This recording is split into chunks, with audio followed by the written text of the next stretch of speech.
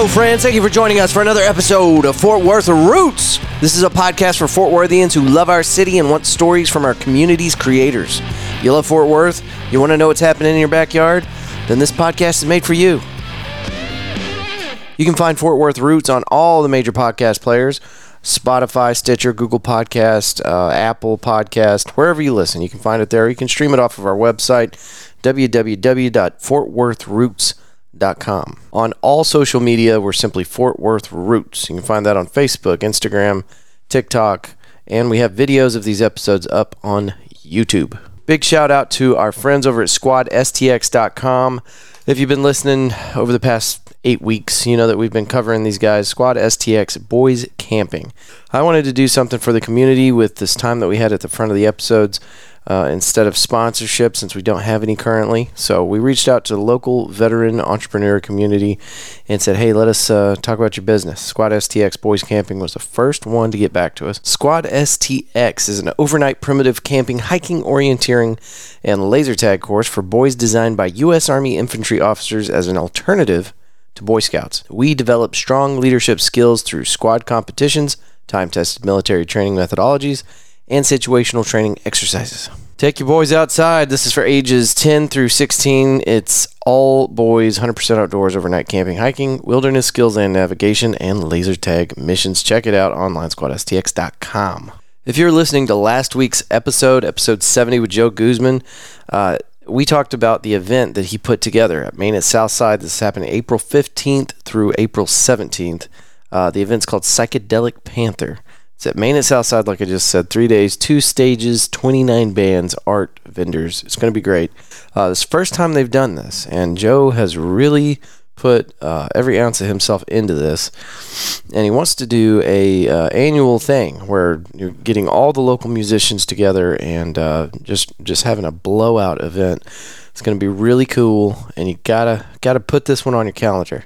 I don't think anybody's expecting you to go to all 3 days. You can definitely go to all 3 days if you wanted to, but there's an entire weekend there where you can decide what day works best for you. Go out, catch some live music, show your support for the local artist community, and do the thing.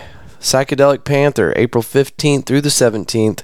That is going to be at Main at Southside. And the event that we've been talking about this for a long time. We are finally in the month of April, so the countdown has begun. The River Oaks Spring Fest Car Show, Saturday, April 30th. If you haven't already marked it on your calendars, please do so. This is the first time we're going to take Fort Worth Roots out to a event like this. It's going to be pretty awesome. Oscar Mayer Wienermobile is going to be there. They're going to have a bounce house, vendors and pop-up markets, games and events. And this is all going to be benefiting the Friends of the River Oaks Animal Shelter and YMCA Camp Carter. Place is beautiful. It's 320, 360 acres, something like that, of just open, beautiful fields with all sorts of activities packed in between. You got to come check it out. And if nothing else, come out there just to say hi to Fort Worth Roots Podcast. We'll have the banner out. I'll be taking pictures with folks, and I've got a couple other squirrely ideas that we're going to try to work into the whole thing. And that is going to be at 6200 Sand Springs Road, Fort Worth, Texas. You have to use the address. You will not find this place. If you don't know where it's at already, you got to use the address. Don't go over there thinking you're just going to stumble upon it. That's not how this works. Stay tuned to the very end of this episode. There are a lot of things that we covered in here that I want to address for you. It's also going to make its way into the show notes too, but there's restaurant suggestions and links and things that need to be discussed. So our guest today is somebody that has done everything in Hollywood that you can possibly do for the film industry. He's been a producer, a director, an actor, a stuntman, and you will know him best as Raphael in the Teenage Mutant Ninja Turtles in the early 1990s. There were 3 movies, and if you're anywhere near my age group, you definitely remember these shows, these movies, these films, these flicks, whatever you call them. That was our guest today, and we got linked up with him thanks to a mutual friend of ours named Donnie Bovine from the Success Champions. This was a couple years back, and we've been trying to put this together, and it's just been one miss after another, and coronavirus got us all screwed up. But anyway, we finally made it happen. We had the opportunity to record with our guest today at a place called Nexum Creative Media. You can find this place on the internet at Nexum, nexumcreative.com. It's NEXM creative.com. I didn't get a chance to bend the ear of the owner. The guy's name is Paul, and it's a friend of our guest, and I would really like to know how he managed to put this place together, because I'm telling you, it is incredible. Different studios for different types of projects, and we were able to use a room that is specifically set up for basically what we're doing, podcasting. So big shout out to Paul. Thank you for letting us use that space, and hopefully one day we can get you on the show and talk a little bit about Nexum Creative and what all is going on at that place. But from what I can tell, folks, if you have any kind of recording needs, or you need to do a photo shoot with a big, crazy, huge blank white wall, like I said, I don't have the details on this, but this place is awesome. It would be a great connection for anybody doing any kind of creative work, whether it's photography, podcasting, or otherwise. So check that out on the web, nexumcreative.com. As everybody knows by now, there is a huge backlog for these episodes. I record constantly, and then we've only been putting stuff out on Mondays. I am going to continue to guarantee you an episode every single Monday, and we are going to start putting out episodes on Thursdays, but those are not guaranteed, and here's why. I don't want you to get used to Thursday releases. It's a lot of work, 2 episodes a week. So anyway, I'm going to put the pedal to the metal. I'm going to put my nose to the grindstone, whatever you want to call it. I'll be banging out 2 episodes every week through the month of April, trying to clear this backlog. Anyway, all that to say, we did this recording a month ago, okay? And it is it is currently the 3rd of April, and last night I got to run into the guest that we have on today with his brother. His brother is actually the front man for the band, The Traumatics, and they were playing at Twilight last night. So I got to hang out with the whole crew, take videos, shoot pictures, or the other way around, whatever. Shoot some pictures, take some shots. I don't know. It's been a long weekend. And now that I've actually gotten to hang out with this dude, I can tell you that these people are just nonstop fun to be around. Just great people. Very creative, sincerely nice folks, and can't wait to see them again. Remember, stay to the end of the episode. I've got more notes to put out, but I've got to stop talking so that we can get this episode started. Ladies and gentlemen, thank you for listening to Fort Worth Roots. Thank you for streaming this episode. Please give it up for our guest today, the very accomplished Ken Scott. Let's start the show.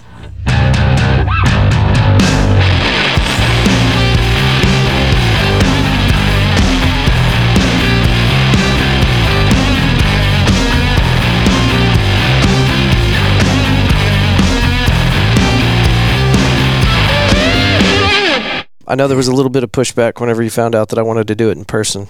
But I'm so used to it for the last year and a half. It's all just been online. Right. Everything. It just surprised me that you wanted to do it. Doesn't, yeah. So I'm all good with it. Well, I appreciate your time. I wanted to start off by asking you about Fort Worth, places that you like to hang out, restaurants around here that you enjoy. Coming from Los Angeles, one of the things that I really enjoyed out there was the eclectic culinary scene. And I consider myself what I call a food adventurer. Okay. I like to find places that are maybe off the beaten path, or, the typical hole in the wall that has good food. And in a place like Los Angeles, you can find a variety of cultures, a variety of foods, and different iterations of foods from the same country and all that. So it's a wide expanse, a territory of food out there. Coming to Fort Worth was a big change for me from a food point of view, because I moved here as a vegetarian. Oh, shit. Yeah, and I am now no longer a vegetarian living in Texas. After a while, the delicious smells of barbecue and steak and burgers and everything will certainly get to you. But I was already cycling out of it when I was leaving Los Angeles. I had told my girlfriend at the time, I think I'm going to eat some meat pretty soon. I was just feeling it in the air, and then Texas just made it inevitable. It was manifest destiny, really. Do you remember what it was exactly that got you to break out of your vegan diet? Oh, yeah, it was a pepperoni pizza. It was the very first thing I ate. I bought a pepperoni pizza, and I took it home, and I was kind of concerned because it had been 25 years since I'd eaten any meat. And I opened it, and I put the pizza on my coffee table in front of me, and I just stared at it for a while. And it was like, well, this is the point of no return. I don't know what I'm going to do. And it was one of those pizzas with the pepperoni where the pepperoni cups up and it fills up with oil like a pitcher plant. And I just looked at it, and I reached out and I just picked up one piece of pepperoni, and I just went, and I ate it, and I was like, oh my God, that's delicious. So I ate like 2 or 3 slices of the pizza. I didn't want to eat too much because I didn't want to get sick. Over the course of the next 2 or 3 days, I ate that whole pizza. And once I didn't get sick, then I just went on a crazy ride and went to every fast food restaurant I could. I went to McDonald's and Burger King and Wendy's and ate all that. But your original question was in Fort Worth. I was lucky enough to discover some of these places on my food adventures in Fort Worth. So I actually have sort of a short list of places that I take people to when they come to visit me here. There's one of my favorites is a Vietnamese restaurant called Pho Hung on Camp Bowie. Okay. A friend of mine named Lee runs that place. It's delicious.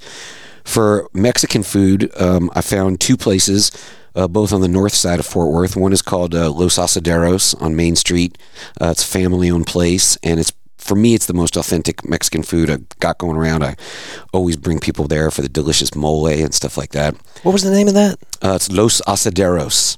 I don't know that I've been there. Yeah. It used to be called El Asadero, but then the 2 people that owned it apparently got divorced, and someone kept the name, and somebody had to change the name, and all this kind of stuff. So, what's the second one? The second one is right around the corner from that, because as we know, in the north side of Fort Worth, you can stand on one corner and see 12 Mexican restaurants all within the same sight lines. Amen. The other one's called Nuevo Leon, and the reason I found Nuevo Leon was because coming from Los Angeles, I'm a big fan of ceviche. Oh, yeah. And as many people may or may not be aware, in North Texas, here in the center of the country, it's not easy to get fresh seafood, if at all.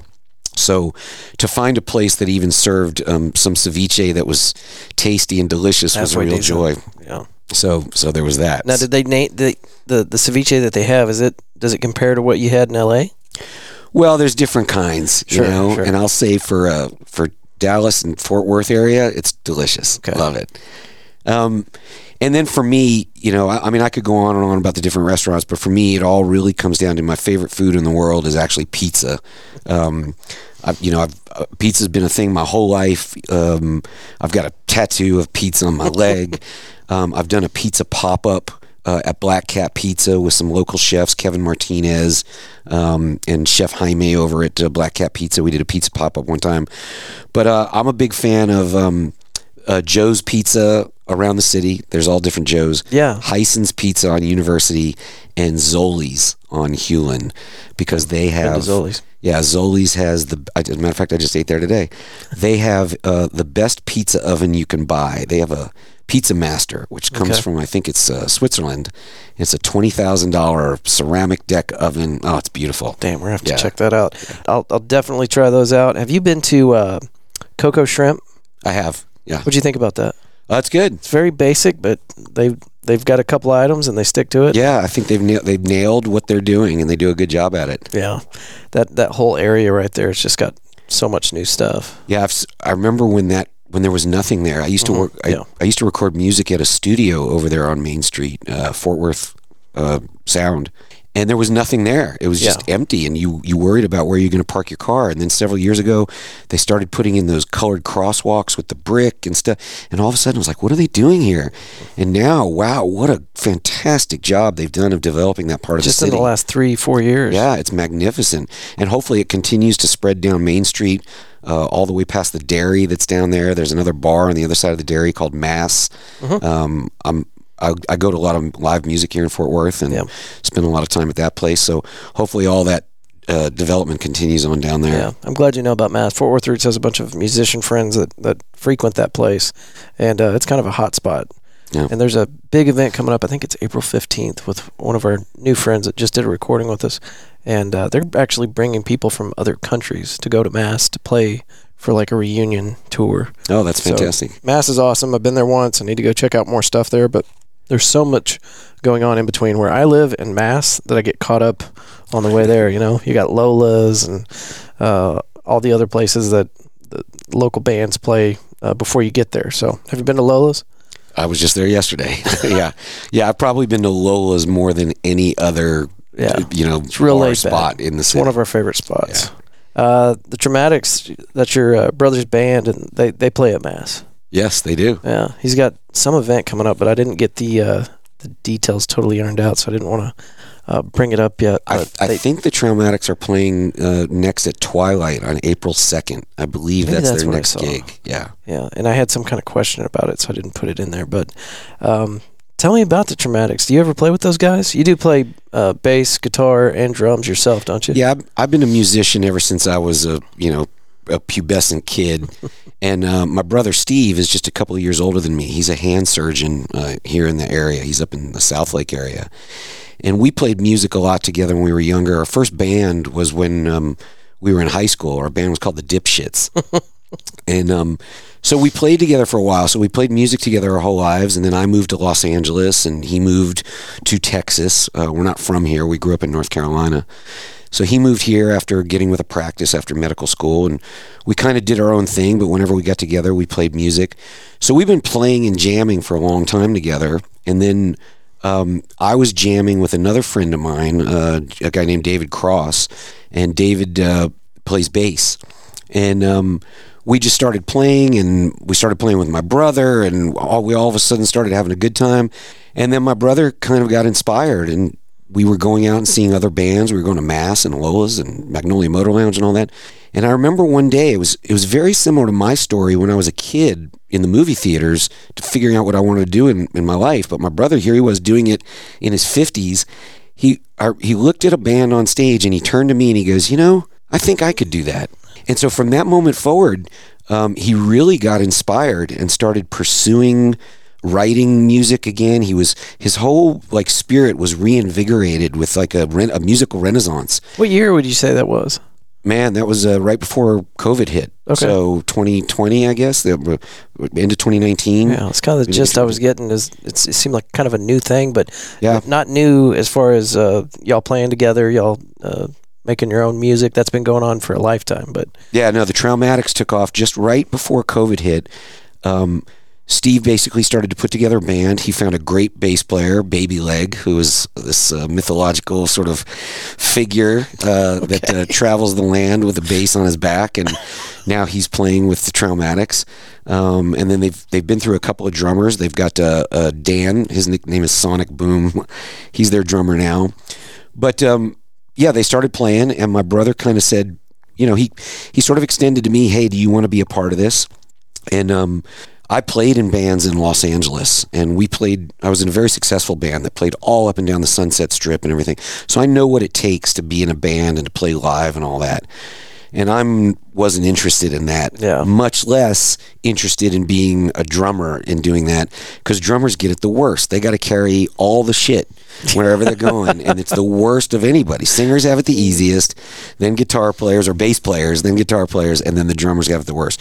So I didn't want to be responsible for carting all this stuff. At the same time, this was the first time my brother was going off on a creative endeavor on his own, outside of being the brilliant doctor that he already is.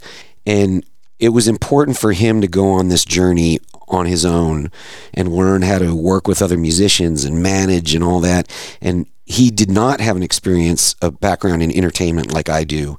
So he kind of needed to figure all that stuff out himself. And I think that was an important part of the journey. So he kind of took off with those guys to do their thing, and they became the Traumatics. And outside of anybody that lives with a member of the Traumatics, I'm their number one fan. I'm at all the shows. So that's awesome. Yeah.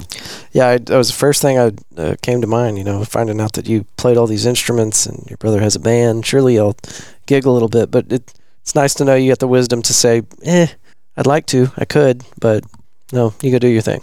Yeah, there's a lot going on, and at the same time, I'm also trying to pursue my things. I wrote at the time that he was doing that. I was, I think my book had just come out. I was starting another one, so I have all my own kind of projects that were being worked on, and it was great. And now I see all the success they're having, and it's wonderful. His band's got songs on the radio now, and at TCU and on KXT, and they're doing great. He just won Dallas Songwriter of the Year. That's awesome. Yeah. I think I've reached out to him before, and I don't, real quick before I forget, Donnie from Success Champions. That's where we got connected like 2 years ago. Okay. And you and I, we've been messaging back and forth. I'm sure you message back and forth with a lot of people, but we finally made it happen, got connected.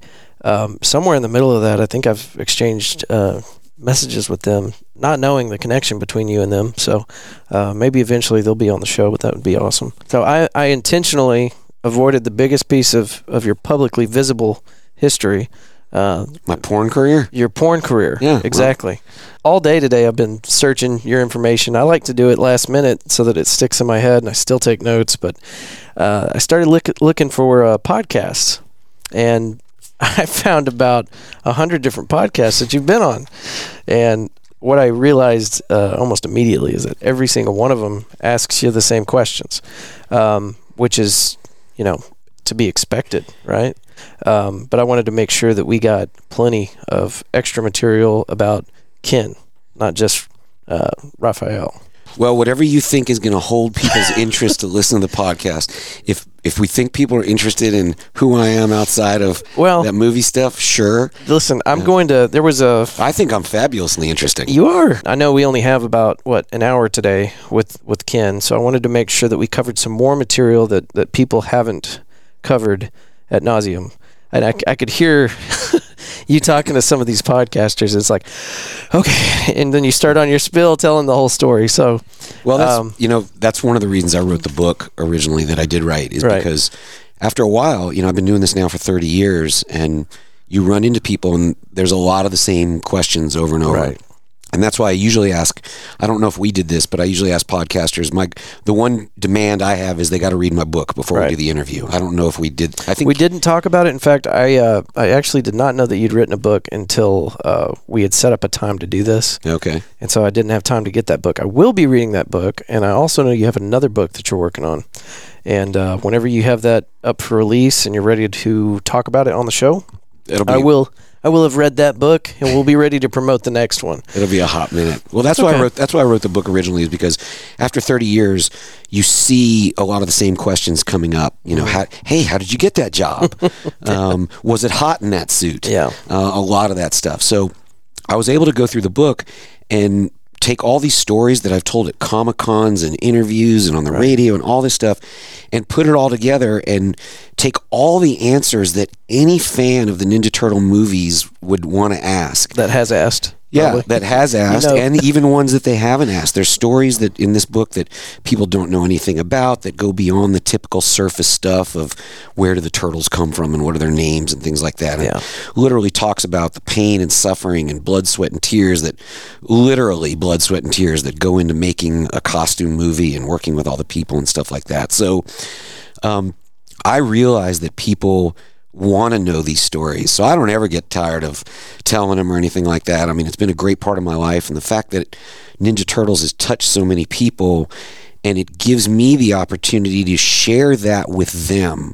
And, for me, my experience is very different. Everybody always asks me, hey, did you see this Ninja Turtle movie, and did you do that? And the truth of the matter is, I don't have any Ninja Turtle stuff in my house. There's not statues of Raphael, and there's nothing. I don't go see the Michael Bay Ninja Turtle movies or anything like that, because my whole experience is on the other side of the mask, looking out rather than looking towards. So for me to be able to meet people where this has become the mythology of their life, this is, for me, it was Star Wars growing up, right? That was the heroic journey, as Joseph Campbell talks about. Now, for a whole other generation of people that are in their 30s to 40 now, Teenage Mutant Ninja Turtles is their mythology, and they look back on that like that's their childhood. I can't tell you how many times I've been at Comic-Cons and stuff, and the line that people say to me is, man, you were my childhood.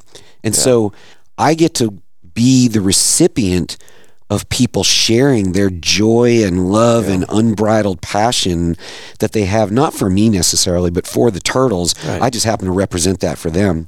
So I've been at Comic-Cons where people literally, they break down into tears, they start shaking. I was just at a Comic-Con in Belgium, in Brussels, and a girl came over and she had a tattoo of Raphael on her arm, and she had me sign below the tattoo, and she went right away and got my signature tattooed onto her arm. I saw that picture. That is awesome. And when she said that, she goes, I want you to sign here. I'm going to get it tattooed. I was like, are you sure you want to do that? She was like, yeah, absolutely. No pressure. Yeah, right? It's so funny when people bring stuff to the cons. if somebody comes to my table and they want an autograph picture, no problem. If I mess up a name or something, I just tear it, start a new one. Right. But sometimes people bring me like original movie posters or $300 action figures that they've collected and things like that. And they unroll it and they're like, hey man, here's a 30-year-old movie poster. I want you to sign it. And I'm like, oh gosh, I hope I don't mess up anything or whatever, and hope my pen doesn't run out of ink halfway through. So when this girl's telling me she's going to get a tattoo, I'm like, oh, this is the most hardcore signing I've ever had to do. But with all that stuff, it's just so wonderful to be able to share that with them and see how it's touched the world and to be part of it on that side and share that experience. It's really great. Yeah. I loved hearing that story, and with every single podcast that you've been on, you've told it a little bit different. And there were some people that did great jobs interviewing you, and I hope I get to put my name in the list with those guys. And then there's some guys that just really botched it, and I was cringing the whole time for you. There's a big joke that I have with my friends, and I'm sure you're aware of it, is it's the old Chris Farley, where they go, that scene in the movie you did where you came out and you kicked that guy? That was cool. And I'm like, they're doing an interview like this. Yeah, that's the interview. And I'm like, is that a question? I'm like, yeah, that was cool. We're talking about the same one, I think. Yeah. I'm not going to drop any names, but there was one. Yeah. Well, everybody's figuring it out. Well, yeah, and that's the thing. There's no rules here, and that's the fun thing about podcasting. But the one thing I did want to really divert our attention to a little bit outside of the Raphael story was your journey into martial arts, because I heard you say this several times. It's been a very, very important part of your life, and you got started at age 12. You were playing soccer and then transitioned into martial arts, and your father told you that he'd pay for it unless you dropped it, and then you were paying for it.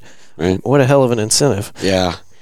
Yeah, I was, for the rest of the world, the most defining factor about me is that I played Raphael the Ninja Turtle. That's how most people see me, and it's the first thing they can categorize. For me, again, on the other side, the most important characteristic for me is that I've been a martial artist now for over 40 years. I started when I was 12, as you said. And, in any culture, if you study any culture and see where a boy becomes a man, it's at that 12 to 13-year-old range. That's when a boy's bar mitzvahed, and that's when in certain tribes they send the kids out to go on these vision quests and things like that. So it just so happened for me, naturally, I fell into karate training at 12 years old. I'd been pushed around a little bit at school. I had seen some kids doing some martial arts stuff that I thought was cool. And as you said, I went up to my dad and I said, hey, I really want to take karate. I'm interested in this. And it was $15 a month. And my dad said, all right. He figured it was going to be like any other hobby, like model rockets or those slot car racers that I used to have. And he thought I would start and then just quit after a few months and lose interest. So he said, all right, I'll pay for it. But if you quit, you have to pay me back for every month that I've paid for. It was $15 a month at the time. And I was a kid. I was 12 years old. I was like, whatever. I mean, money was nothing to me. I was like, yeah, okay, no problem. So I signed up and started taking karate. Now, cut to years later when I've been doing it for a decade, and I would always fool around with my dad and be like, if I quit now, do I still owe you like 10 years of martial arts and all that stuff? So yeah, I got involved in martial arts. I started taking Goju-Ryu karate, which is an Okinawan form of karate. It's the kind that Miyagi teaches Daniel San in the Karate Kid movies, wax on, wax off. The character of Miyagi is actually named after Miyagi, the founder of Goju-Ryu. And that's why he says, yes, my family discovered karate and all this kind of stuff. So I started in Goju-Ryu karate. It became my obsession as a kid. I started competing. I was pretty good at it, despite being, a short kid. I started competing around the country. I started winning. I eventually got my black belt at 17 years of age, so it took me about 5 years to get my black belt or so. And then went off to college. And once I went off to college, I did what a lot of people do in college. I started drinking a lot of beer and eating a lot of pizza and stuff, but I also was meeting other martial artists from other styles and systems and started just working out with different people, and that started to expand my horizons a little bit. Then as time went on, as soon as college was done, martial arts is what allowed me to get my job as a Ninja Turtle. I had been, when I was about 13 years old, as any kid who takes martial arts does, you fall in love with martial arts movies, Bruce Lee and Chuck Norris and all that kind of stuff. So my dad used to take me to go see these movies. This was before HBO and the internet and all that stuff. So you had to go to a movie theater to see Good Guys Wear Black or Force of One with Chuck Norris.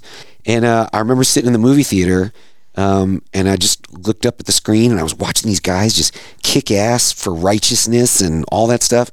And I thought, man, that's what I want to do. I want to be, first I thought, I wanted to do it in real life. I wanted to be like a CIA agent or something. And then I was like, no, wait, I just want to do it in the movies. Because then I can be a CIA agent one time, and then I can be a soldier, and then I can be a guy on a Mars fighting. And you don't have to get shot at. So. Yeah, right. Plus you make a lot of money, and you fly in helicopters and limousines. Don't have to move the family every 4 years. Right. You know. So getting into martial arts is what inspired me early on to then pursue my dreams of going towards the movies. So anyway, as I graduated college, my very first job after college was working on the Ninja Turtle movies, and because they were in North Carolina where I grew up.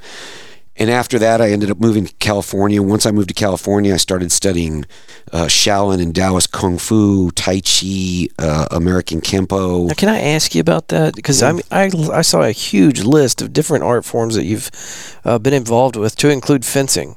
Did you spend any time mastering any individual one of them, or are you just becoming a more rounded martial artist with all of this knowledge from each different teaching? The last thing I'll say is that I became a master of any of them. Right. I will say that I'm a dilettante where I'm sticking my foot in the water on a lot of things. Now, after having done this for 40 years, I approach it from basically what's a Bruce Lee perspective, where I try to study as much as I can, figure out what works for me, and then just discard the rest. As Bruce Lee said, take what's useful and discard the rest.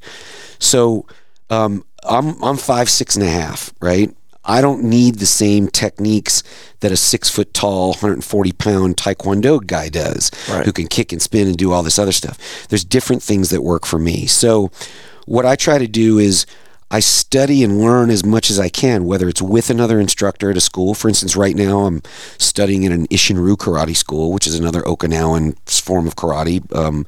They're all born from the same primordial stew, but they have their differences. So I'm literally studying with a completely new system right now and learning all that stuff, but trying to learn as much as I can and bring it into, Bruce Lee called his style Jeet Kune Do, and then he regretted naming it for the rest of time, because he said, you shouldn't have any kind of style. You should be the style of no style. You should be the style of Andrew or the style of Ken, and just do what works for you. So I've gone around and trained in all these things for sometimes an insignificant period of time and sometimes for a very significant period of time. But what I try to do is I take what I can from that learning and then I incorporate it into my lifelong training. So I get together with other martial artists now, and we don't get together and do karate or do kung fu. We get together and we work on everything, and we'll do techniques that I've learned from this particular system, and then techniques from this system, and then we'll blend them together and all that kind of stuff. And what does that look like? Is it just sparring? Y'all just get together and kind of freestyle spar? Or? No, that's part of it. There's a lot of it's everything across the board. It's we do forms and katas from different systems. We'll work with weapons. We practice self-defense techniques. We do a lot of sparring. We do conditioning. We do basics. Really, I hate jogging and swimming and all that stuff to try to stay in shape. But I like doing martial arts. It's fun. It keeps your mind active. Right. It forces coordination on you and all that stuff. So just figuring out ways to spend time. It's almost like martial arts boot camp when we get together and do stuff. It's a wide variety of things, and it can change at any time. And it's, if somebody has an idea of something they want to do, we'll give it a try. So we might go from practicing flying side kicks to practicing a samurai sword 2-man fighting routine. That sounds dangerous. Yeah, anything just to keep it active and alive. So as much as we can study and put together, that's kind of my goal right now. Yeah, I was really wondering about the fencing thing. Yeah, fencing in particular was in college. I had to take a gym class. So the 2 gym classes I took in college were scuba diving, and I became a certified scuba diver, and fencing. Okay. And you just had to fill a credit, right? Yeah, well, yeah, and I've wanted to do something interesting. I've always been interested in fencing, especially as a combat sport athlete. And once I got into fencing, I kind of got hooked. So I went out and bought the equipment, and then I just joined the intramural fencing league in school. And fortunately, our coach at the University of North Carolina was also the coach for the U.S. Olympic team.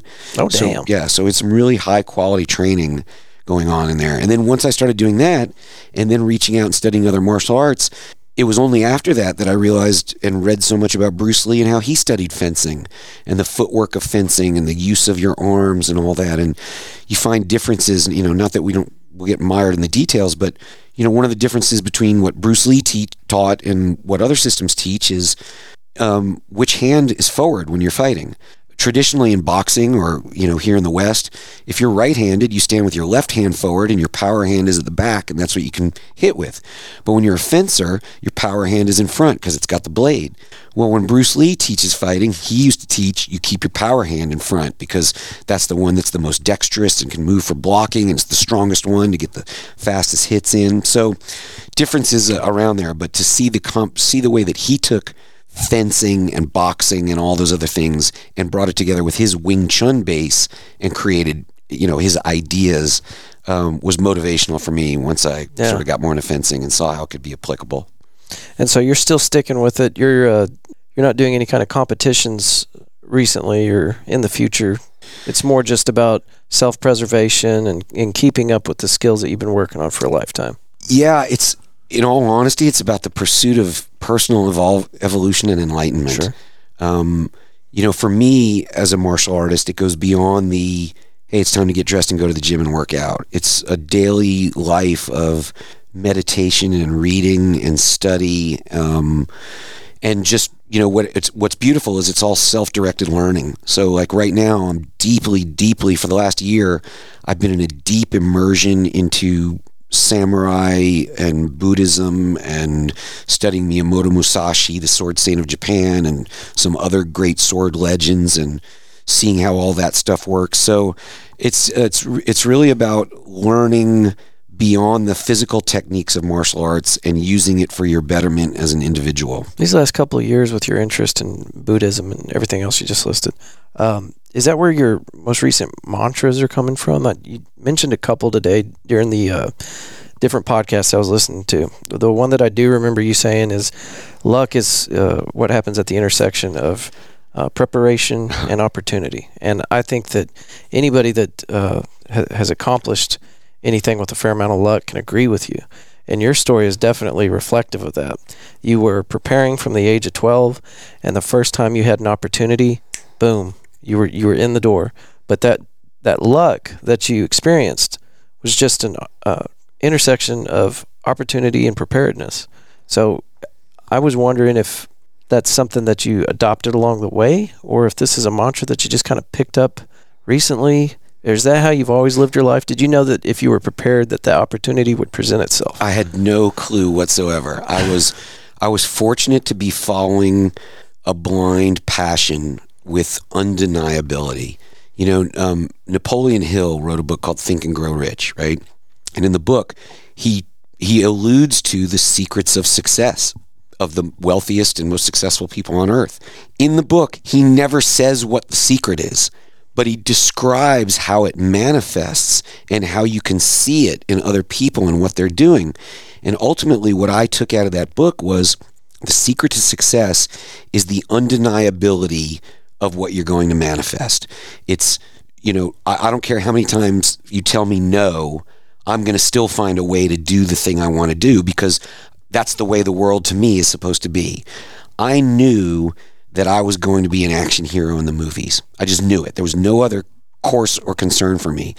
So I just put all my effort into doing those things and just became a steamroller. And I ran into a lot of no's, and I just either went around them or went over them or did whatever it is to get by them. In the ignorance of my youth, I was basically just blessed with the fact that I was driven by such a hot passion.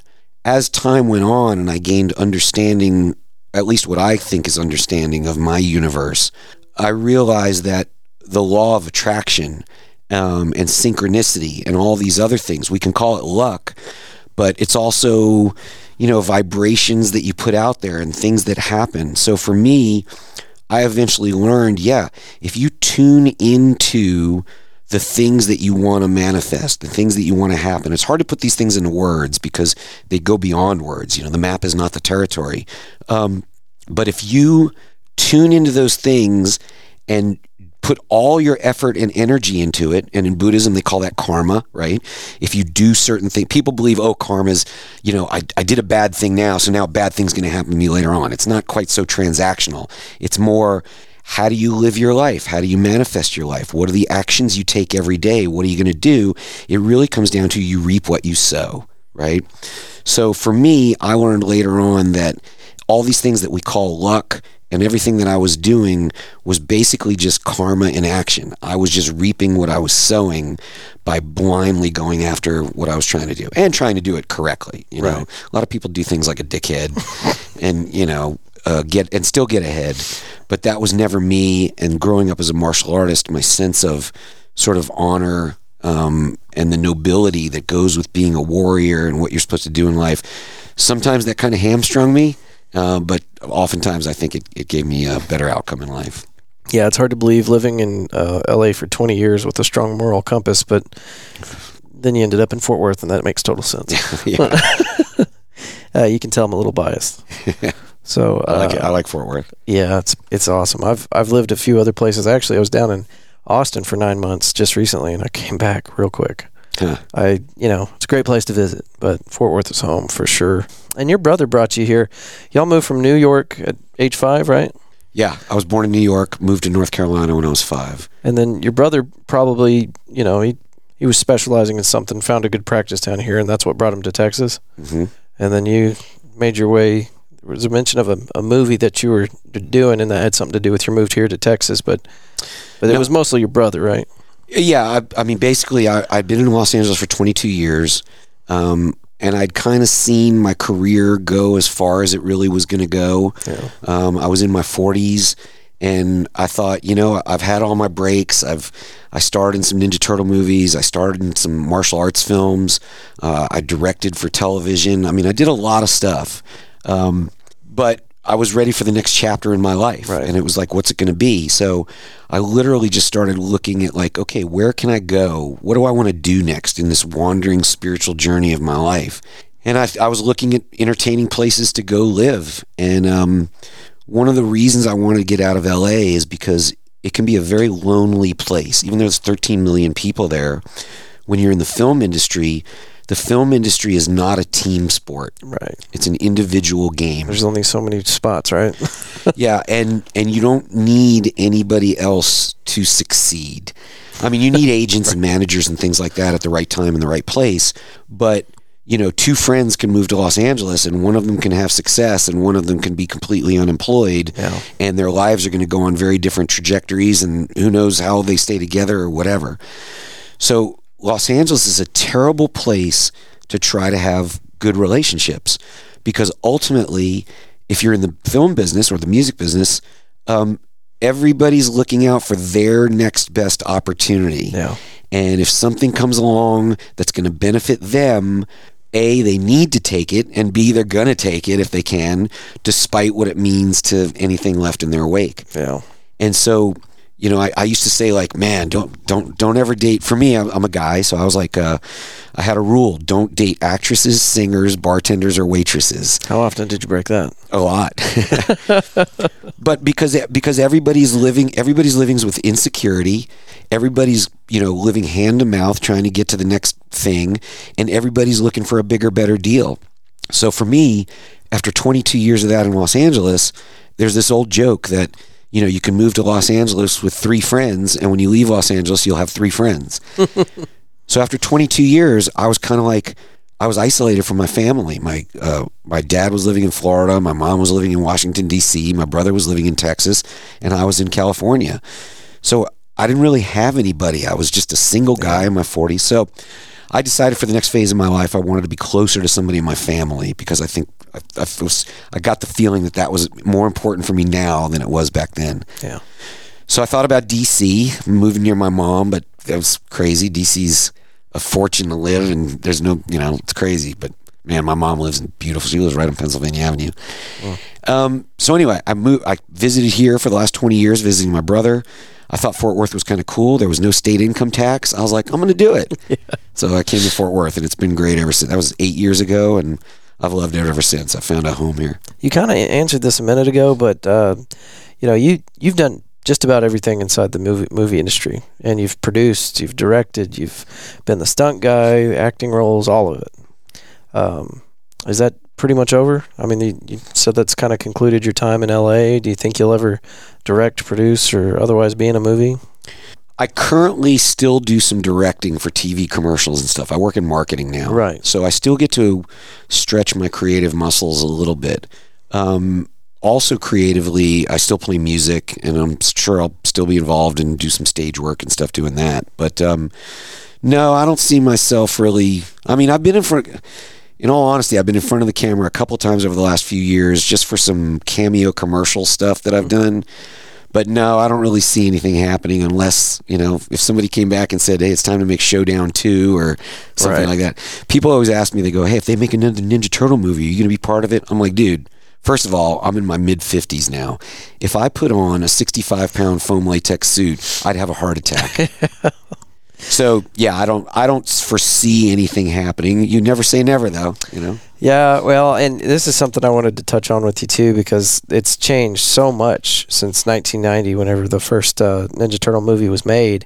Practical versus CGI. And we're at a point now where CGI is just absolutely incredible. 10 years ago, it really, it was disturbing that they would substitute an actual character for the CGI because it just wasn't there yet. There's a commercial on TV right now with LeBron James talking to himself when he's like 14 or something.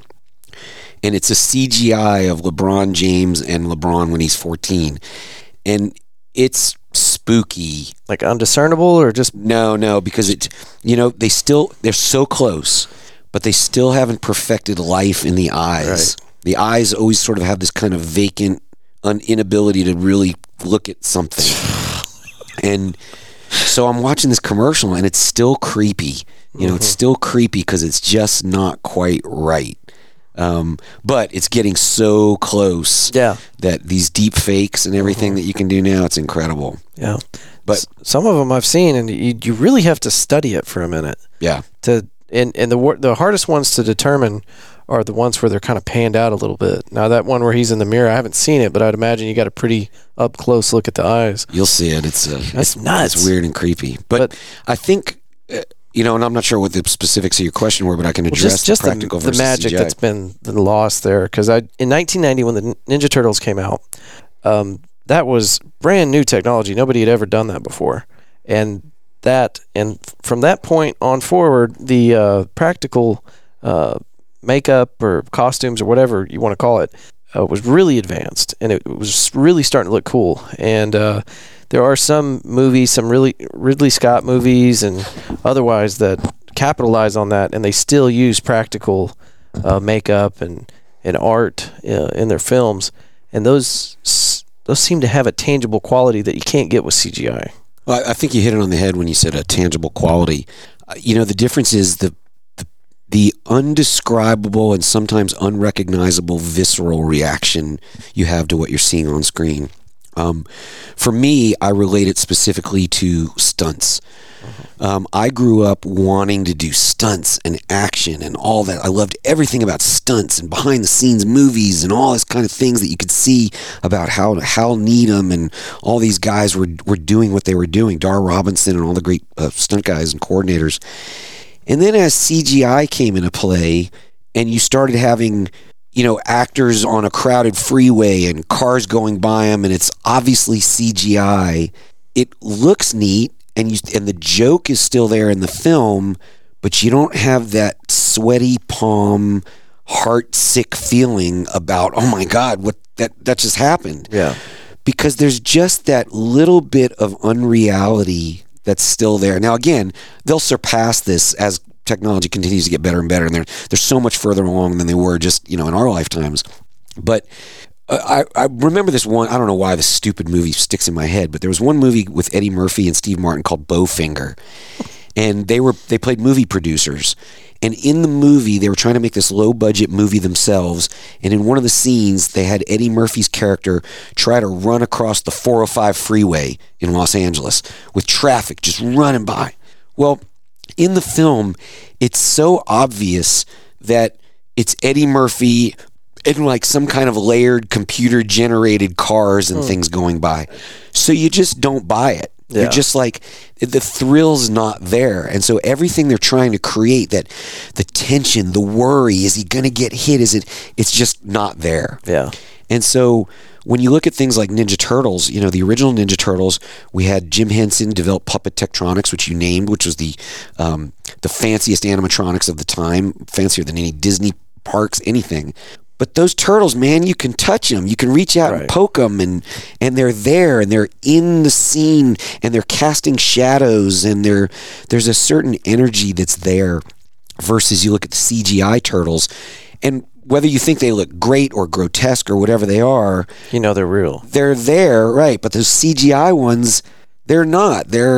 Sometimes they'll get you. You'll get caught up in the drama, and hopefully the directors are good enough, whatever the film is, whether it's Ninja Turtles or something, that you can overcome the CGI, and they do. There's a lot of movies, Avatar and things like that. I was about to say Avatar, I think, is the only one that's got me kind of gripping my seat. Right. They did a good job, and then you look at another extreme in another way, like Pixar, right? Pixar is not trying to look real. Mm-hmm. But yet at the same time, they make some of the most emotionally heart-rending movies you could possibly see. I mean, they're some of the best filmmakers on the planet making those movies. But it's all CGI stuff, but it's not trying to imitate, humanity.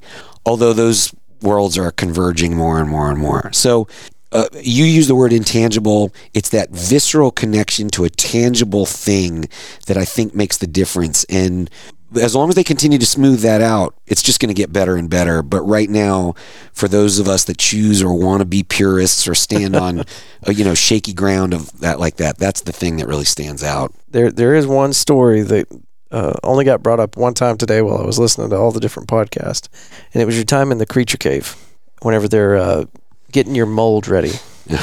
I had to ask you about this one because I died laughing. I had to stop what I was doing and just take a minute because that was pretty excellent. This sort of alludes back to my porn career that we were talking about earlier. Now I've got to include that. Yeah.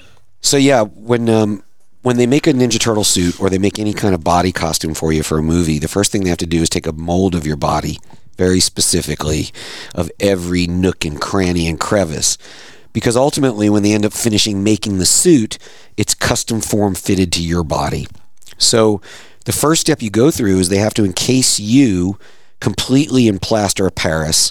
And once you're encased in plaster of Paris, you sit there for 20 or 30 minutes while it dries. And then they take a hammer and chisel and they split the whole thing in half. You step out.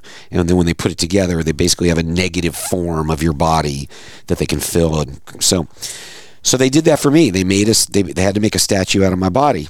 Well, in order to make this statue, and this is the exact same thing they did for David Bowie in Labyrinth, right? Because he had all kinds of body suits and everything. So when I flew to London, and I went to the Jim Henson Creature Shop in London, which is a very unassuming place. It doesn't look like a Muppet factory or anything. It just looks like some artist's garage, really, just bigger. And they sent me down into the basement. And down in the basement, there's like these 5 or 6 Cockney guys that they're like football hooligans, really. And they're sort of like the Oompa Loompas of the Muppet world, where they run around and they do all this stuff, and they're the plasterers, and they're just kind of the laborers of the Creature Shop.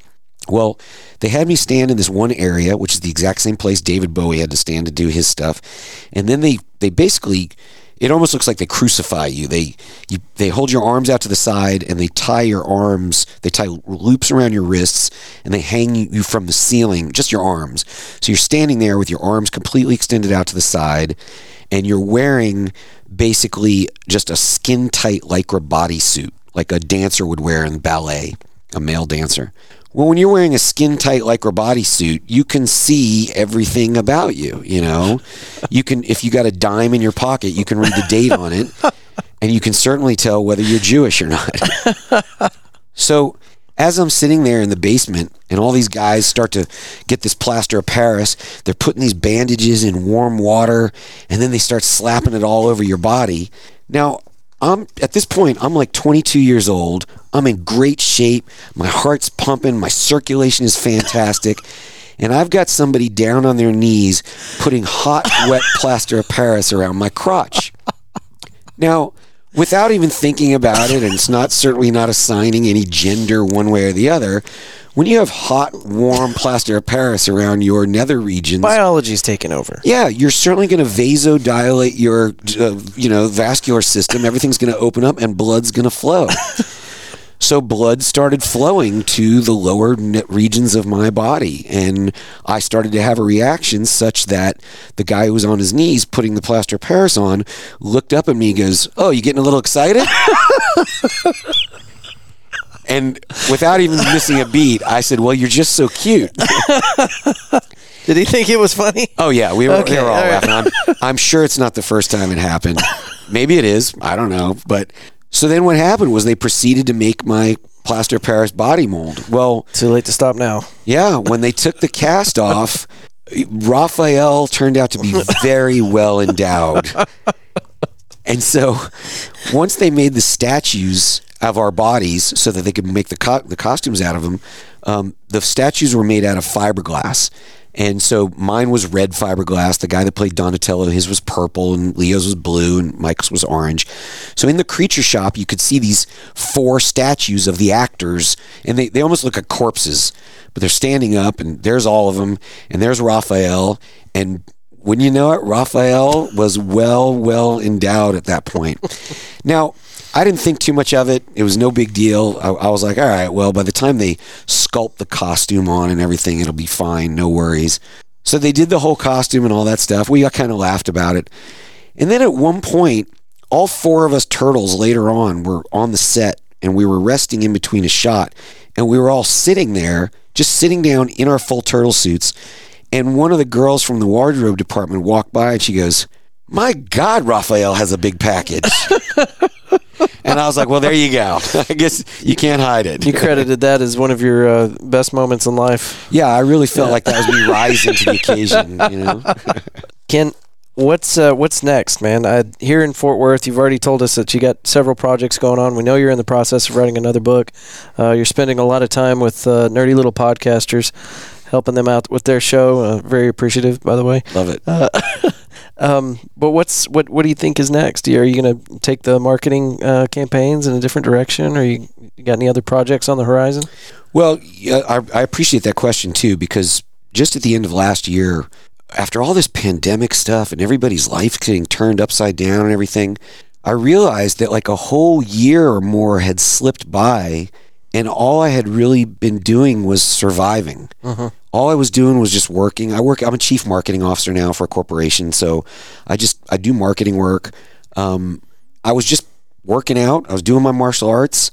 I was working and walking my dog and just kind of going about daily life.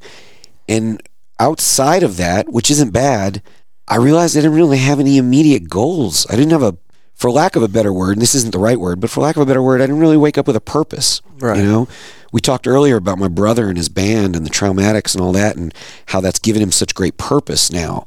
And again, I'm not speaking in the wild, full effects of life.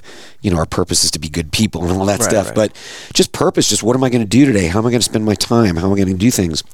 So at the end of last year, 2021, I sat down and I came up with a bunch of goals for this year, things that I wanted to do. The first thing I wanted to do was I set a new fitness goal for myself. I've been working out regularly, but I also wanted to get back in like really awesome shape. Like, I mean, I used to work in the movies, so we're talking abs and the whole deal, right? So the first thing I did is I set a goal to lose 20 pounds and get my fitness program on. So I started the year with a 21-day intensive samurai training immersion thing. And I did it. I ended up losing all the weight and doing the thing. And so my goal was to lose this weight and then get a tattoo. I haven't gotten the tattoo yet because I'm still figuring out what it's going to be. Well, I did see your before and after pictures from this little challenge, and my God, man. Yeah. And for the people that are listening and not watching the YouTube video, he's sitting here. He's being very modest. He's swole. He's ripped. Well, I'm trying to do that. So anyway, so my goals were I wanted to try and get in better shape, which I'm doing. I wanted to finish my second book. So I'm now 55,000 words into the book. The last book was 66,000 words, so I'm getting close.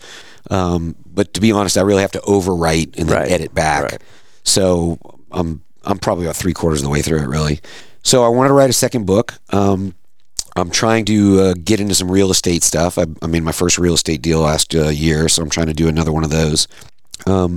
And then I want to learn how to make pizza. I love pizza. It's my favorite food. Someday I want to own a pizza place, but I don't make pizza. So I'm setting a goal this year to build a pizza oven in my backyard and experiment with different doughs and things like that and do all that. Outside of that, the other sort of creatively speaking, besides writing the book, is musically. Before this year is out, I plan on putting together a musical show of just original rock and roll stuff and finding a place and performing it and putting together the band. So I've been working with some other musicians to do all that for fun. That's really it. And then other than that, working in my job and making television and radio commercials. Yeah. Well, I love the energy on all your social media and everything you're doing, your website. It's clear that you have a passion for the stuff that you're doing, and you can see it. You can see the energy coming through your work. So keep it up, man. Where can people find your content? And this will be all in the show notes, but I give everybody an opportunity to shout out whatever they want. The first place I always tell people to go is go to turtleconfessions.com. Right. If you go to turtleconfessions.com, there's all kinds of videos that I put up there talking about making the Ninja Turtle movies. You can find links on Amazon to buy my book there. It's only $10 right now for people who are Ninja Turtle fans. That's really a labor of love. I couldn't give a shit if somebody buys the book or not. I'm not making any money off it. I didn't do it for money. I literally did it because for 30 years of people asking these things, this was sort of a chance for me to, share it with people. Yeah. So I always tell people at Comic-Cons and when I meet them, I go, look, if you really love the original Ninja Turtle movies, you will love this book. Yeah. So go check it out. For people listening, real quick, that's Teenage Ninja to Mutant Turtle, becoming the real Raphael, and he intentionally spelt real with 2 E's. Yeah. So. Yeah, that's you know why? Because when you find that. what happens is I'll be out at a lot of social stuff, and invariably this happens in my life. Somebody will go, "Hey, this is my friend Ken. He was a Ninja Turtle," and people kind of go, "Oh, okay." They don't know. Does that mean I dress up at kids' birthday parties? Right. Did I have something to do with a cartoon? I mean, there's so many things that could be. They have no idea. And even people then even try and further define it. And they'll go, "No, he's one of the OG Turtles, seriously." And they're like, "Oh." And this is what I have to do all the time. I go, "Look, let me explain what my friend's trying to say. Did you ever see the Teenage Mutant Ninja Turtles from 1990? Yeah, I'm the guy in the suit playing the red." And then they go, "Oh, I get it." So on the book, because there's so many people that are cartoon voices and concerts and all that, I put that REEL to be the movie Turtle. So people can go to turtleconfessions.com, check out my author website. You can find me on Instagram at Kenjitsu with 2 N's. And that's KENNJITSU. And then on Facebook, you can find me at Ken Scott-Raphael. Awesome. And that will be in the show notes, so y'all didn't have to write that down. You can scroll back and look at that. We're at an hour 2. Do I have time for one more question? Sure. I thought of this as we were going through all my poorly written notes, but I think I heard, and I didn't have time to go back and check this, but all of your Ninja Turtle stuff started from you sneaking into the set disguised as a pizza delivery guy. Is that true? Yeah, once again, pizza comes up. Yes, what happened was I was going to college in North Carolina, and I was doing everything I could to prepare to move to Hollywood and be an action hero once I graduated college. Well, somehow, Dino De Laurentiis, famous movie producer, built a movie studio in North Carolina at the beach, which is about 3.5, 4 hours from where I lived. So during the summers, I would drive down there, rent an apartment for 2 or 3 months, and just try to figure out how to work as an extra or break into the movies. I didn't even know what I was doing. I was just blindly going after, and the movies were there. They weren't in my neighborhood. So I went down there and just hung around trying to figure out how to get in. So the movie studio was there in Wilmington, North Carolina, and it's not like you can just walk up to a movie studio and they'll let you in. It's there gates security. And walls and this was all pre 9/11. So when it came to security, there was literally just like, a retired guy sitting in a guard shack making $9 an hour. Yeah, not like it is today. Right. And so I knew somehow, I didn't know what it was, but I knew that there was some kind of holy grail on the other side of that fence. Somewhere in that movie studio was some magic orb that was going to give me all my dreams. I just didn't know what it was, and I just had to get in there. Well, I couldn't figure out how to get in, and finally it dawned on me one time that everybody likes the pizza guy. Nobody's going to turn down the pizza guy. He's bringing fresh, delicious pizza that somebody wants. So I got a Domino's Pizza delivery uniform. I got a couple Domino's Pizza boxes. I set them on the seat of my car, and I just drove up to the guard shack. And I was super nervous. My palms were sweating. And the guard came out of the gate. He's, "What can I do for you?" And I said, "Yeah, I have a delivery for the production." I didn't know what was going on. I didn't know there was anybody producing a movie at that time or anything. And the guy looked at me, and he kind of leaned down. I thought he was going to grab me. I mean, I was really nervous. And he said, "Okay, well, just follow the yellow line and drive on back. You'll see all the cars parked. Just go park back there." Because he wasn't going to stop somebody. He doesn't know. Maybe the director ordered a pizza, you know? Right. And he doesn't want to get in trouble for that. His ass, yeah. So he raised the little gate, and I drove right on by, and I was like, I'm in. So I drove in. And you knew where to go. Well, I followed the line, yeah. I found where I could park, and I was like, I'm looking around, and at the time, I had a denim jacket, a jeans jacket. I put it over my Domino's thing so nobody could see the Domino's shirt, took off the Domino's hat, and then just got out of the car. And I'd seen enough movie sets around town and stuff that there's a lot of people around. If you're just ninja-like, you can kind of fade into the background. Don't be an idiot and make yourself noticed. So I kind of faded into the background and just started watching. They were making a movie. They were shooting this movie that there was a gunfight going on and a car screeching around the corner, and there was a famous stunt coordinator there. And I was just like, man, this is amazing. So ultimately, I ended up meeting the people that cast the extras in that movie. And we just got to talking, and they weren't worried about who I was or anything. They just thought I might be visiting the brother of somebody on the set. We got to talking. I told them I was a martial artist and all that. And eventually they were like, "Well, we have a project coming. It's a secret. We can't tell you what it is, but we think we have a film coming, and we're going to be auditioning local martial artists. So if you'd like to audition, let us know." And I was like, yes, that's why I'm here. I knew the golden orb was somewhere this side of the thing. So ultimately, it took a long time. It took about a year after that where the secret project eventually did come to North Carolina, because at one point it was going to go to Canada because of tax incentives, and they didn't. They brought it back to North Carolina. I got a call from those people. I went and I drove 3 hours back to the beach, 4 hours back to the beach, and auditioned for the stunt coordinator, and ended up getting hired as one of the foot soldiers in the movie. And then from that point, then my journey started, and I went from foot soldier to talking foot soldier to stunt Raphael to acting Raphael all the way through. So I just wanted to make sure the absurdity that you got into the whole thing with pizza wasn't lost on you. Yeah. No, trust me. Ken, thank you so much, man. You didn't have to do this. It's my pleasure. Unbelievably grateful.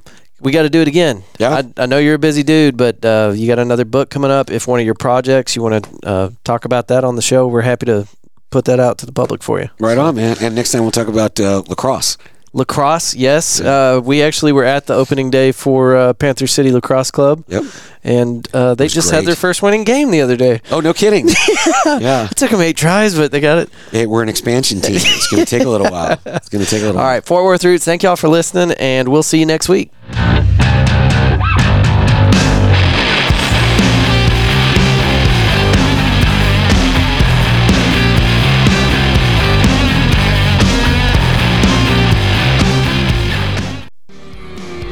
A huge thank you to our guest today, Ken, for being on Fort Worth Roots podcast. Man, thank you so much.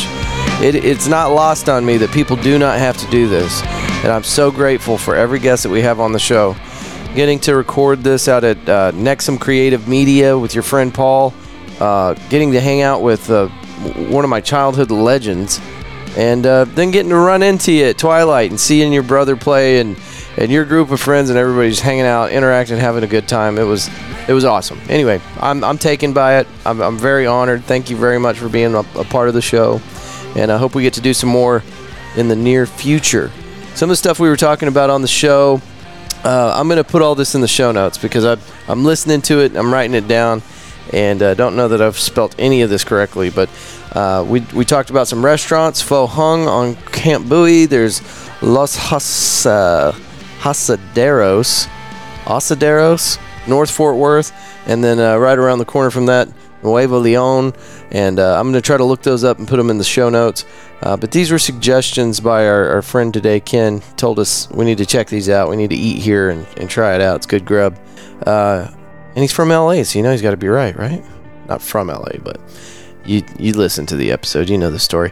And he said Zoli's over off of Hewlin in Fort Worth. He said that was a really cool place. So Sunday, today, I went over there and I tried it out, and he wasn't wrong. It's incredible. You got to check it out. It's called Zoli's. It's off of Hewlin Street, and it's real damn good. And it's very, very kid-friendly. I think every table there except for ours had kiddos hanging out. So anyway, that's it. Those were the big important notes. I'm also going to look up this podcast called Spear Talk. Like I mentioned in the episode that we did with Ken, everybody really piled into the Raphael story whenever they were talking to Ken, and I wanted to do something a little different today. Now, there's going to be there's probably going to be some disappointed people here, because whenever I tell you that I did an interview with one of the original Teenage Mutant Ninja Turtles, you're probably wanting to hear all about that. We'll have time for that. We're going to get Ken back on to talk about his next book release, and we'll talk more about Raphael then. But I wanted to definitely make sure that we talked about things that were important to Ken and kind of dive into some of that. Now, I've got some movies that he's made that I've got to watch. I've got some books to read. I'm going to be way more prepared for this next one. And maybe I could get Ken and Steve on the show at the same time. It'd be ridiculous. I'd probably just leave the room so that they could talk it up. So I don't know. We'll see. It's going to be cool anyway. What am I forgetting? River Oaks Car Show, April 30th. Please be there. And then our friend Joe Guzman from episode 70. He's got the Psychedelic Panther, Main at Southside, April 15th through the 17th. And he told me the prices, and I forgot, and I don't see it written on anything right now, but it's fairly cheap. You can either do a all-weekend pass, or you can just pay for a day pass. So, but this is a great way for you to support these musicians, and all at one time, all one central location. And our buddy Joe, I mean, if you could imagine yourself just going out on a limb to support something like this, to going out there and try to support local musicians.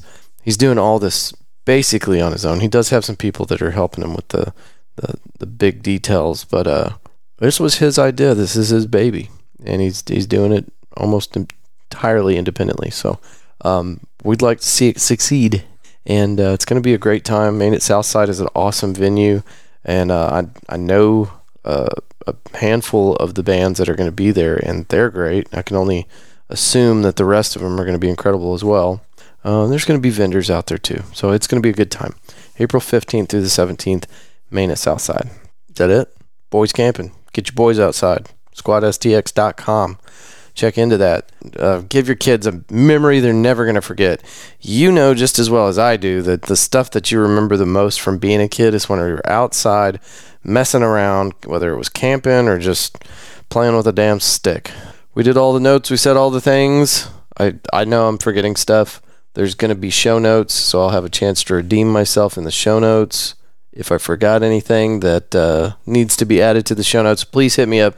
media@fortworthroots.com. Let me know where I screwed up. I can always add to the show notes. Okie dokie. That's it. Thank y'all for listening, and I will see you hopefully Thursday. But don't get that in your head. That's going to be an extra episode. We are a once-a-week release podcast every Monday.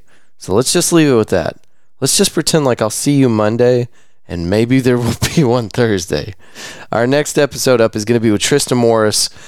She's been on the show twice with Matthew Broyles, and we've kind of lightly talked about her art in the past, but this episode that's coming up next with Trista is going to be about her and her art and a mural that she just finished for the city of River Oaks off of Boulevard Brew, which is a coffee shop on the main drag there. I never can remember the name of that road, but it's the one that goes past the base and into River Oaks. Anyway, good episode. Glad to have Trista back on, and that's the one you can expect coming out next. So, all right, that's it. Thanks, and I'll see you soon. Bye.